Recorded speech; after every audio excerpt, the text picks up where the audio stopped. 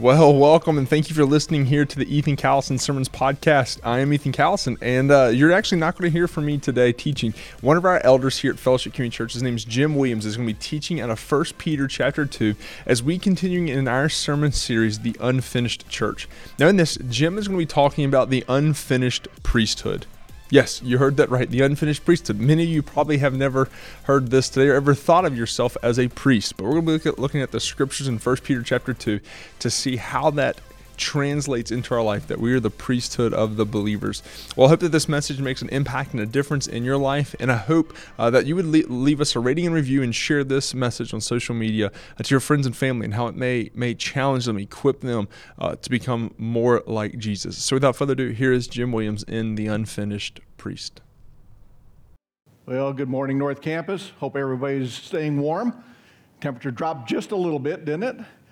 And it's going to drop just a little bit more through the week, just to encourage you. And if you want more encouragement, I used to live in upstate New York where cold was 0. All right, freezing was 20 below. So right now it's still springtime up there with this kind of weather, but I'm a southern transplant, and so now it's getting cold. Just wanted you to know, it's my real honor to be able to bring the message this morning in the absence of our pastor while he's away on a much-needed break. And we certainly appreciate him, and I appreciate this opportunity. It's kind of hard to always come together and just say, okay, how are you going to deal with this? Because we're dealing with the unfinished church, right? And so there's several topics that we're looking at. We looked at the unfinished building, right, and being quarried out stones. And then we looked at, the unfinished flock. We're sheep, right? And we follow the great shepherd, the good shepherd. Right? And then last week we looked at the unfinished bride. All right? That was great and that was wonderful. Now today we go into that topic that everybody knows about, the unfinished priesthood. Right? Now I took a survey when I was trying to prepare for this of how many people had ever heard a full message on the priesthood of the believer. One person. All right? So maybe you're in the minority and you've heard something, and so you can come up and you can help the rest of us. But what I want to do is, rather than try to jump into everything about the priesthood and what that all means, is I want to make it very practical for us, especially in these days as a church where we're preparing our minds to be able to leave this location, go to a new location, and how the impact of the unfinished church and its messages actually impacts our life and the community in which we're going into. Because it's all relevant. All these word pictures, all these titles, and everything else that we've been looking at, these are relevant for each and every one of us today. All of it. All right? Nobody is excluded here who doesn't know Christ as their Savior. Right? We're all quarried out stones. We're all part of the bride. We're all sheep. All right? We're all priests, as we're going to find out, okay? And then whatever is next week, right? That's what we are as well. Let's hope, okay? Let's hope it all flows like that. I haven't seen the message yet. Maybe it's all different. But we'll find out together. But I think as we approach this and to try to keep it practical for us, I think that every single one of us would agree that we live in challenging days and times. Things are not easy. I mean, we're coming out of COVID. We're going back into COVID. We're doing this. We're doing that. There's political upheaval. There's government upheaval. There's jobs are stretching Christian principles and values. Telling people you have to accept people this way and that way and everything else. Otherwise, you're fired. And on it goes. And we're even starting to see minor persecution of the church and Christian values in North America. That would include Canada and Mexico and the United States. So I think it's important for us to understand that we're not alone in this. These are not things that are unusual in cultures, and that there was a time in the Bible where Christians were going through much the same thing that we're doing today. And so one of your favorite disciples decided to write a book. It's called 1 Peter. And he wrote this book to help recenter the focus of believers who were getting discouraged and were wondering about what was going on with God and does he really even care about us? And I think that it was James Moffat, a noted theologian and Greek scholar, who wrote, Christians were suffering from the unwelcome attentions of government officials as well as from social annoyances, and they required to be rallied. The purpose of Peter is to recall them to the resources of their faith. And that is absolutely true. And so this morning we're going to be looking at 1 Peter, and we're going to look at 1 Peter chapter 2 as we look at some of the pictures, and especially as we look at the picture and the title of the priest, the priesthood, right, so that we can understand a little bit better about how this all relates to us. How is this part of God's appraisal of who we are? Let me ask you a question. We've heard a lot about faith and different things, but what about childlike faith? We're told, you need to come like having childlike faith. When we have childlike faith, things start to happen. And I think as you see up on the board, you have this chart that has, here's some different attributes of what a childlike faith might look up. They're curious, they're fearless, they're trusting, they're resilient, they're kind, they're happy, and so forth. And when you look at a child and as they talk to God, and another plug for kids' life here, okay? If you want to see some of the best things in your life as far as faith and faith growing, go into our children's classrooms and see some of their faith as it grows. We just have that transparency when we're children with our Heavenly Father. We can ask Him anything. We can talk to Him as if He's right next to us, right? I mean, it's amazing. Chuck Swindoll in his book, Living Hope, he reminded me about a book I had seen years ago by Adler, and it's simply called, it's Conversations with God, and it's called Dear Lord. All right? And all it is to see the translations of little children that they have with their Heavenly Father. Now, let me just give you a couple, just so you can see the transparency of what children kind of go through. Here's one. Dear Lord. This is how they all start. Dear Lord. And imagine a little, 9-year-old saying this. I took a trip to the Grand Canyon last week. Nice job. Right? I mean, just great transparency. That was from Sincerely Jake, age 9, right? Here's another one. This is from Sally, age 7. Your dear friend, Sally, as she puts it. Dear Lord, thank you for the nice day today. You even fooled the TV weatherman. Transparent. Whether it's the small things or whether it's the big things, just being transparent with our Heavenly Father, right? I mean, we believe that He could do everything and anything. Maybe you've even had some of those experiences as a child yourself where you can remember different things. I certainly have in my life. Maybe in your life groups, maybe you can share some of those things, that transparency, that faith that you had. The challenge is that it seems that as we grow older in age, there seems to be a tendency that our relationship with the Lord grows more distant for some reason. And perhaps our words are more guarded. Perhaps it's because there's fear and guilt that is coming into our life. Over time, the guilt might become disappointment. Well, we may not be able to turn back the clock to our childhood to have that faith, but we can certainly turn back our hearts to the Lord. Because one thing, contrary to some people, God is not sitting up in heaven going like this. Go ahead, I dare you to do that. I'm going to get you. He's not sitting up there frowning. He's not sitting up there saying, I'll get you for that, right? That's not our God. And yet there are people who believe that. God is not up there ready to pounce. And we need, as never before, to get a glimpse of God's pure delight in us. Some of these songs this morning, right? Some of the things we're going to talk about. What is God's appraisal of us? How does He think about us? What can we take away from this that will encourage me in these days in which we are living? Received a newsletter from a former pastor of our church, Bill Fuller. Maybe some of you have gotten that newsletter as well.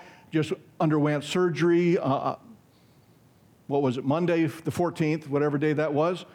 On the 14th, I haven't heard back how that went, but in his little newsletter, he had a paragraph, and I'm going to take either end of it, all right, just to show you what this is. But why does God make us wait, was his question. And in the end, he said, it makes us ask ourselves, is God real? And is he really interested in me? Right? If he is really interested in me, why does he make me wait? Right? We get like that. What is God's appraisal of us? Well, this morning, as we go through the unfinished priesthood, I want us to consider 3 reminders this morning that can actually elevate our love for God and our devotion to God and to other people.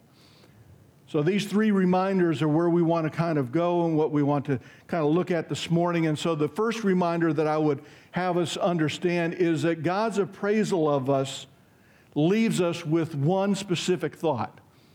God's appraisal of us leaves us with one specific thought. I think it's important that we understand all that God has done for us.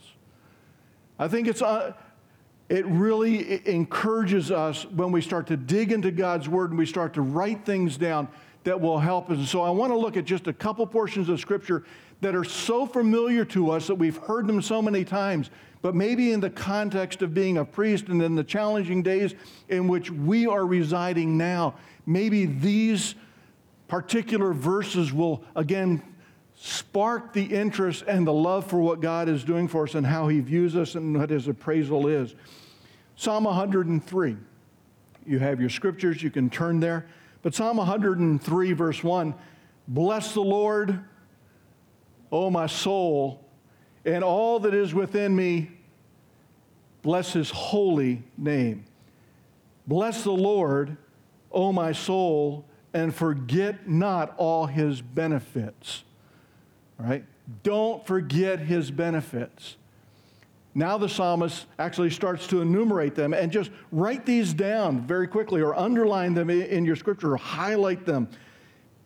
He says, who forgives all your iniquities, who heals all your diseases, who redeems your life from the pit, who crowns you with steadfast love and mercy, who satisfies you with good, so that your youth is renewed like the eagles. For as high as the heavens are above the earth, so great is his steadfast love toward those who fear him. As far as the east is from the west, so far does he remove our transgressions from us. As a father shows compassion to his children, so the Lord shows compassion to those who fear him. For he knows our frame.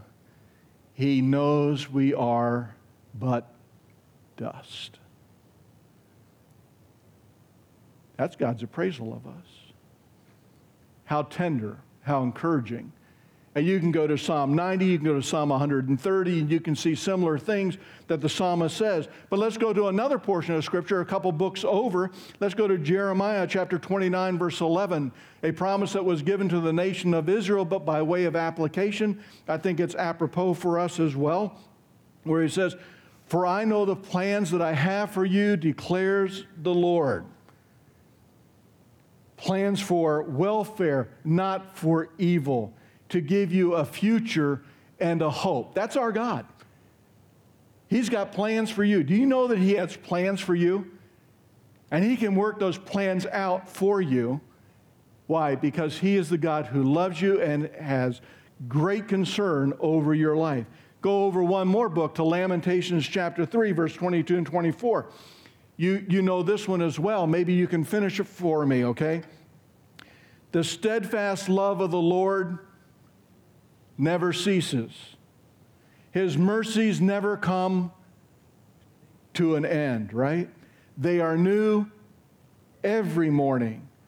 Great is your faithfulness. The Lord is my portion, says my soul. Therefore, I will hope in him. Familiar portions of Scripture, but when you read them and you read them in the context of the challenges that we face, they all of a sudden ignite our soul, ignite our spirit. They encourage us along the way to keep on going, to put one more foot forward, to live for him, to know that he loves us, to know that he is concerned for us. And you can go through chapter after chapter, book after book, all the way from the Old Testament to the New Testament, and you can find similar passages of what God's appraisal of us is throughout the entire Bible. In fact, it was Paul Tripp in his Wednesday morning devotional that he wrote, God provided you with this gift, the Bible, because he loves you. He is the giver of life, and he isn't just after your mind, he is after your heart. His truth is the ecosystem in which the garden of personal transformation grows. God is after your heart, and you can see his heart towards you throughout the Scriptures. I think Isaiah 30, verse 18 also puts it very, very pointedly.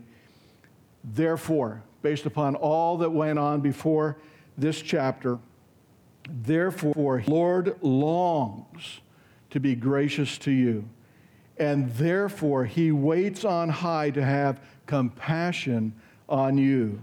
For the Lord is a God of justice. How blessed are all those who long for him. Because of that, because of all these scriptures and so many more in these challenging days, when I hear these things, I can have one overriding thought, and that is simply this: God is for us. Say that with me, will you? God is for us. One more time. God is for us. Don't ever forget that. God is for you. These pictures, these titles that we see that we're going through continually remind us how deep God's love is for us and how much he is for us in every respect. Well, not only is God for us, but the second reminder this morning, God's appraisal of us gives us focus in challenging days. It's going to give us focus in the challenging days in which we are facing. And we can see this in the pictures and titles that we have in 1 Peter. These people that were going through similar challenges that we are, these people that were starting to undergo persecution, all of them. In 1 Peter chapter 1, verse 2, let me just read it for you. It says, "Put away all malice and all deceit and hypocrisy and envy and all slander.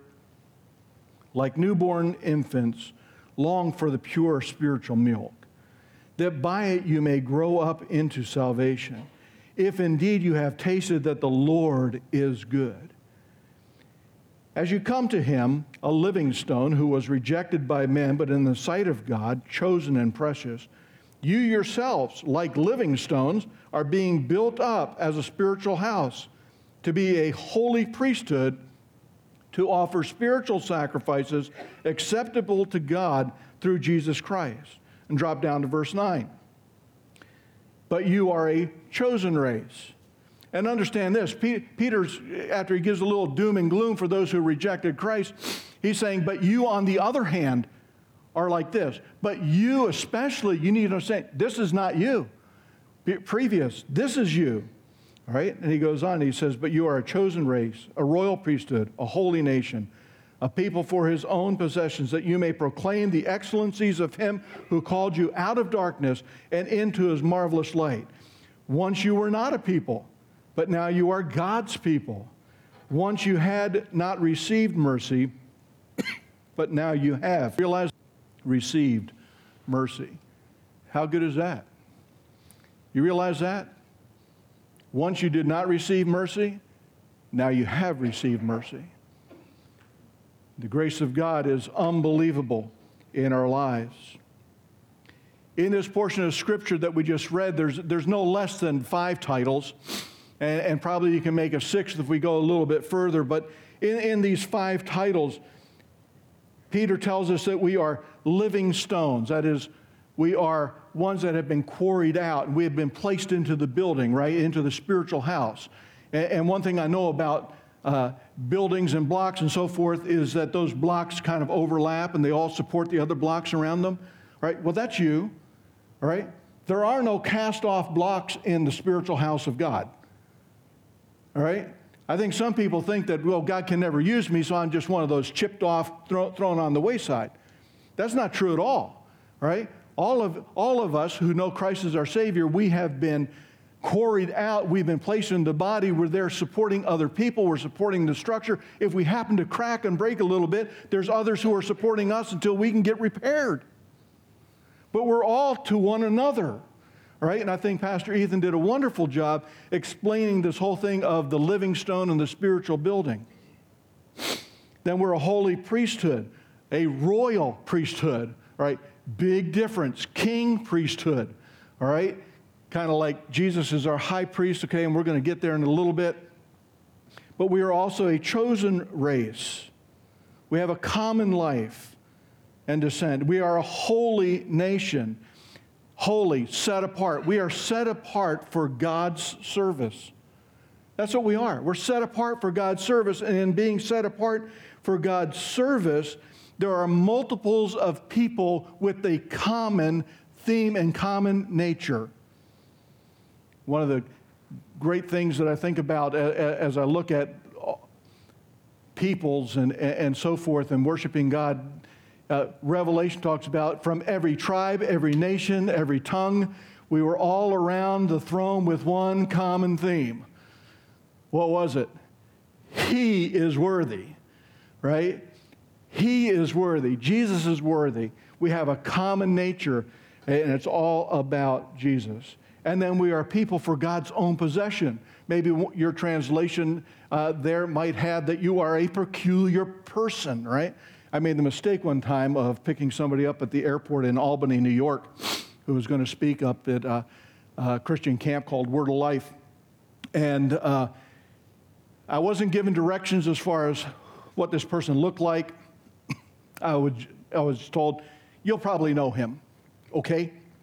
So I go down to Albany, right? I'm waiting at the airport, and here we see people getting off, and they come, and how did you know it was me? Well, you looked peculiar. They did look strange, but that's not what the word means here, all right? Then I had to backtrack, what I meant by peculiar, all right? That was fun, all right, because we had an hour and a half trip for me to do it, all right? But yeah, that's not what this word means. The word peculiar here is that God has encircled you intimately, and He has drawn you into Himself, all right? You are a prized possession of God. Prized possession. That's kind of what that word means here. And then if you wanted to add a sixth one down in verse 11, it says that you are strangers and aliens, all right, or exiles in this land. This world, folks, is not our home. It is not our home. One of the themes here and pictures that we see in the titles that we see here, though, kind of draws our attention, doesn't it? And that is the word, but you are a holy priesthood, you are a royal priest. All of the connotations that come with that. Titles mean a lot, don't they? Congressman, ambassador, president, Mr., Mrs., mother, father, husband, wife, right? They all have meaning. Boss, coach, teacher. All those titles mean something. And it kind of tells the person who's telling you their respect for you or what they expect of you, or if you call that, professor in college, you might call him, hey, doc, right? Important, right? You're my teacher. You're the one who's mentoring me in these things, right? And so it gives back and forth as far as what it means. But when it comes to priest, oh my word, boy, we can get confused, can't we, real quick in all the meanings. Look at the person next to you. Go ahead, just look at them. I mean, you've been looking at me long enough. There's not much here. I haven't changed much, All right? Now, look at them again and say, you're a priest. All right? Now, look at them and use priest as their title, like High Priest Katie. How are you? High Priest Jim, right? Now, that makes a good high priest, right? No, I'm not the high priest. Have you done that? All right, now do it to the person in front of you. Now, see, everybody's kind of leaning forward. There's nobody in front of me, and the people back there are trying to say, I need to think of them, but they're getting here. Yeah, it gets confusing, doesn't it? Priests, we're all priests, and there's a function that goes along with that. All of the facets. Now, we understand that Jesus is the high priest, and he has ascended into heaven, having made sacrifice for us. Redemption has been secured for us, and now he is in heaven, Hebrews chapter 4, where he is by the right hand of the Father, ever living to make intercession for us. He is our high priest. And so we make that assumption.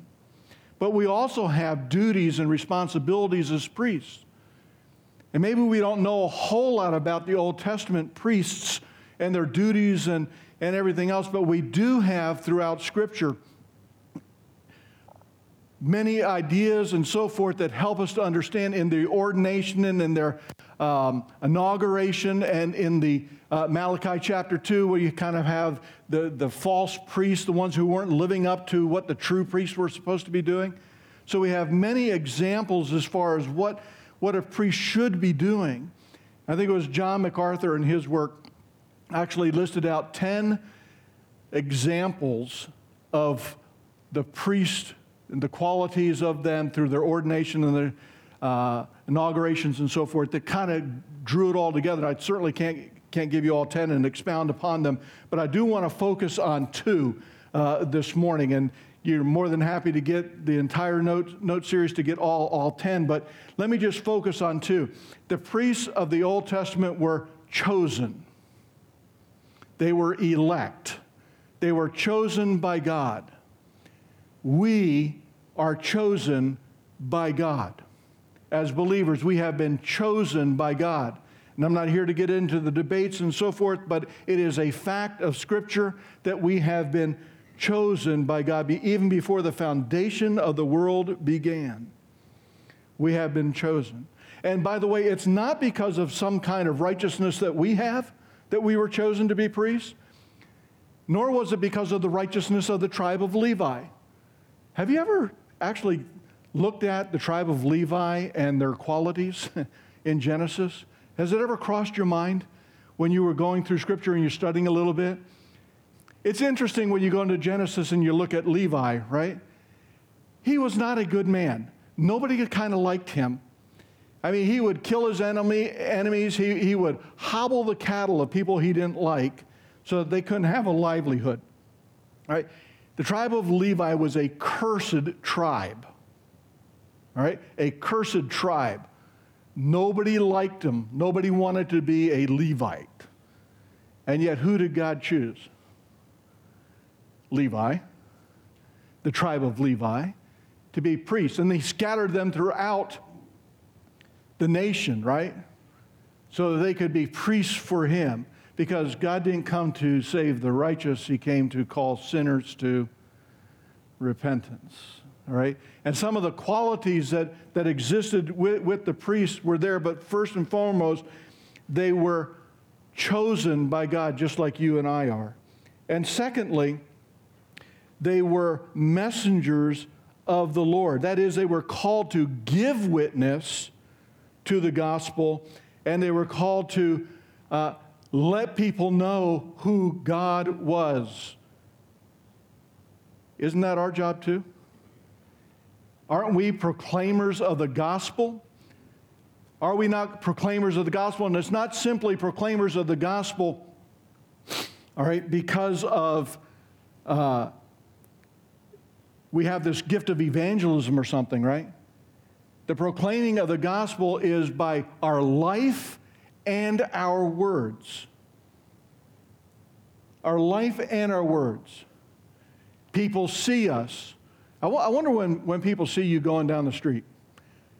Have they ever said, now there goes a priest? Right? When you're in your workplace, in your cubicle, and you're talking back and forth to people, do they say, well, you're just like a priest? Kind of doubt that it's come up in a normal conversation, right? But nevertheless, our actions should be priestly. Nevertheless, our actions should reflect the gospel of Jesus Christ. Why? So that we might win opportunity to speak the truth and to tell people this is who Jesus is. This is why I act the way that I do. This is why I live the way that I do. It's because of what Jesus has done for me. And so even as I think about all the aspects of the priesthood and all of their characteristics, I'm left with a thought that is kind of introspective. And that is, because of all these characteristics and because of all the meaning behind the word priest and priesthood, what does it say of my value to God? Well, what it says is that my value to God is incomparable.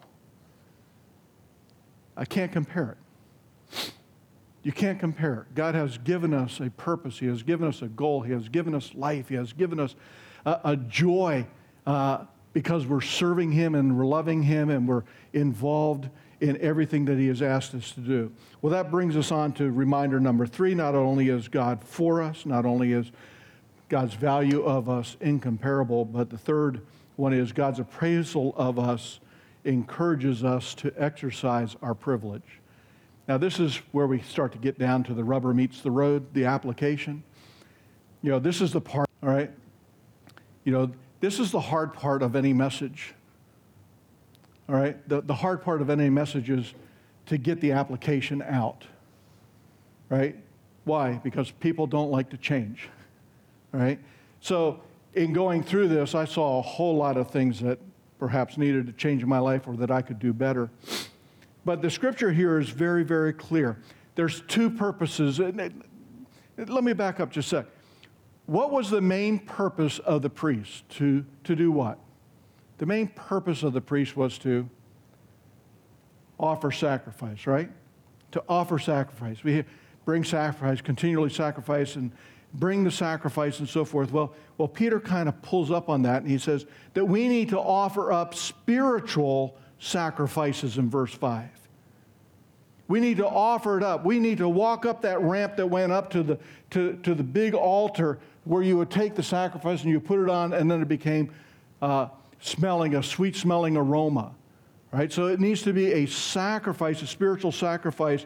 And then we need to have, secondly, we need to be able to proclaim, according to verse 9, to proclaim the excellencies of the one, of God. We need to be able to proclaim that out, show forth the excellencies.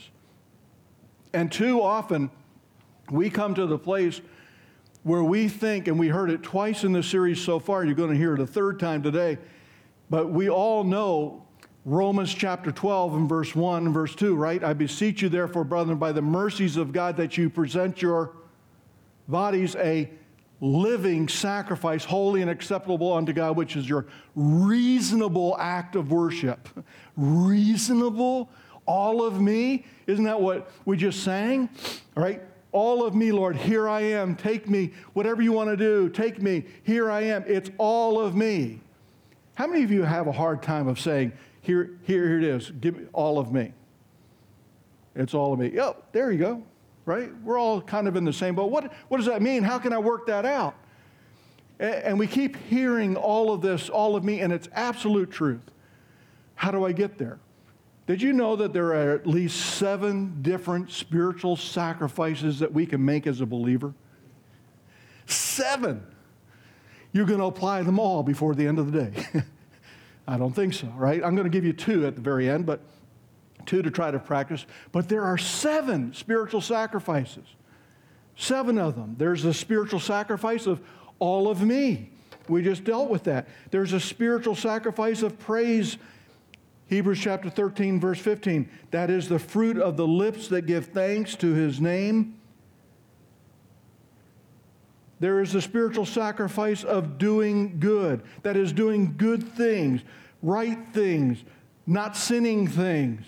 That is our spiritual conduct and our spiritual words. We have the spiritual sacrifice of generous sharing and giving. Philippians chapter 4, verse 18. Paul said, I have received everything in full. I have an abundance. I am amply supplied, having received from Epaphroditus what you had sent, a fragrant aroma and acceptable sacrifice, well-pleasing to God. So our gifts, our giving, right, to one another in need, to the ministry of the church. There's also the spiritual sacrifice of the souls of men. Again, Paul said in Romans chapter 15, he said, for him it was to be a minister of Christ Jesus to the Gentiles in the priestly service of the gospel of God, so that the offering of the Gentiles may be acceptable, sanctified by the Holy Spirit. Do you hear them connected? Sacrifice, priest, Gentiles, bringing souls to Christ. Telling people about Jesus, seeing them come to know Christ. There is also the spiritual sacrifice of agape, love, selfless service to others. Then there is the spiritual sacrifice of prayer. In these last 4 minutes, I want us to just focus on two. Because maybe you haven't attained to every single one of these. Maybe you see some that are a little weak there. Let me give you two that I think help us to get to the others. Just two. One is for you, and one is for others. The first one that I want us to get to in our doing of priestly things is I want us to get to the place where we are doing spiritual sacrifices of praise. Lips, somewhat like we did today. And I want to encourage you to go to Psalm 103 and Psalm 104, and just those two Psalms alone will give you ample over the next part of the entire month and going into the new year to jot down what God has done for us and who He is and His attributes, because it makes a difference when we start to understand it and live it in our very life. We do priestly things by living out our life every single day.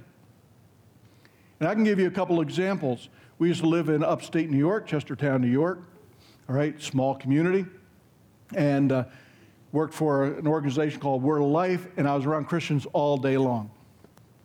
On Sunday, around Christians all day long. And I wanted an opportunity to actually get to know the people in the community. I'm an early riser. So I went to a diner. We call it the Chicken because it had this big white chicken outside, which is a sign of welcome, all right, much like the pineapple, all right, for those of you who do that kind of thing. Not me, I just said it was a chicken. And that's how people understood it. Go to the Chicken, all right, and sit around the counter, and you kind of meet the community as they come in. And over the process of not a long time, they started to see a difference, and in that time of just living our life, we were able to see people come to know Christ. We were able to minister to people. We had an unwed mother who had a premature birth baby under 2 pounds. All right? Eventually, we saw that little girl come to a VBS and trust Christ as her personal Savior. Saw an old man, all right, who was held together like his truck with baling wire and duct tape, all right, who just in talking realized that he needed Christ. And in the end of that whole process, a week before he passed, he had told his wife, I want that priest at the Chicken, right, to do my funeral. Literally. His granddaughter said, that's Pappy's priest. All right. I've never forgotten it because it reminded me of our title. Let me bring it closer to home. We were doing, at Burlington, pancake breakfast, right? Or pancake, I guess, breakfast, lunch, whatever it was. We're cleaning up. Crystal and Pat are bringing back supplies to the office building. I'm at the office building kind of putting it all away. Somebody drives up on Saturday morning, all right, sees us outside going in and out and stops the car. This is what they said. And she came from downtown Roanoke. I heard that this is a church that will pray for people. Priestly things. Would you pray for me? And then she unloaded her story. And we had the privilege of praying for her. We have people that come in through the doors that see your good works, that see how you act, that see how you welcome, that see how you do all these priestly things, that are here today or have trusted Christ because of your actions. These are priestly things that we do. But we can start by having a spirit of praise and thanksgiving before God. And then the second thing is we can have that spiritual sacrifice of prayer. We all know that the effectual fervent prayer of the righteous avails much. We all know that about intercessory prayer because that's what our high priest is doing right now in heaven, always living to make intercession for us.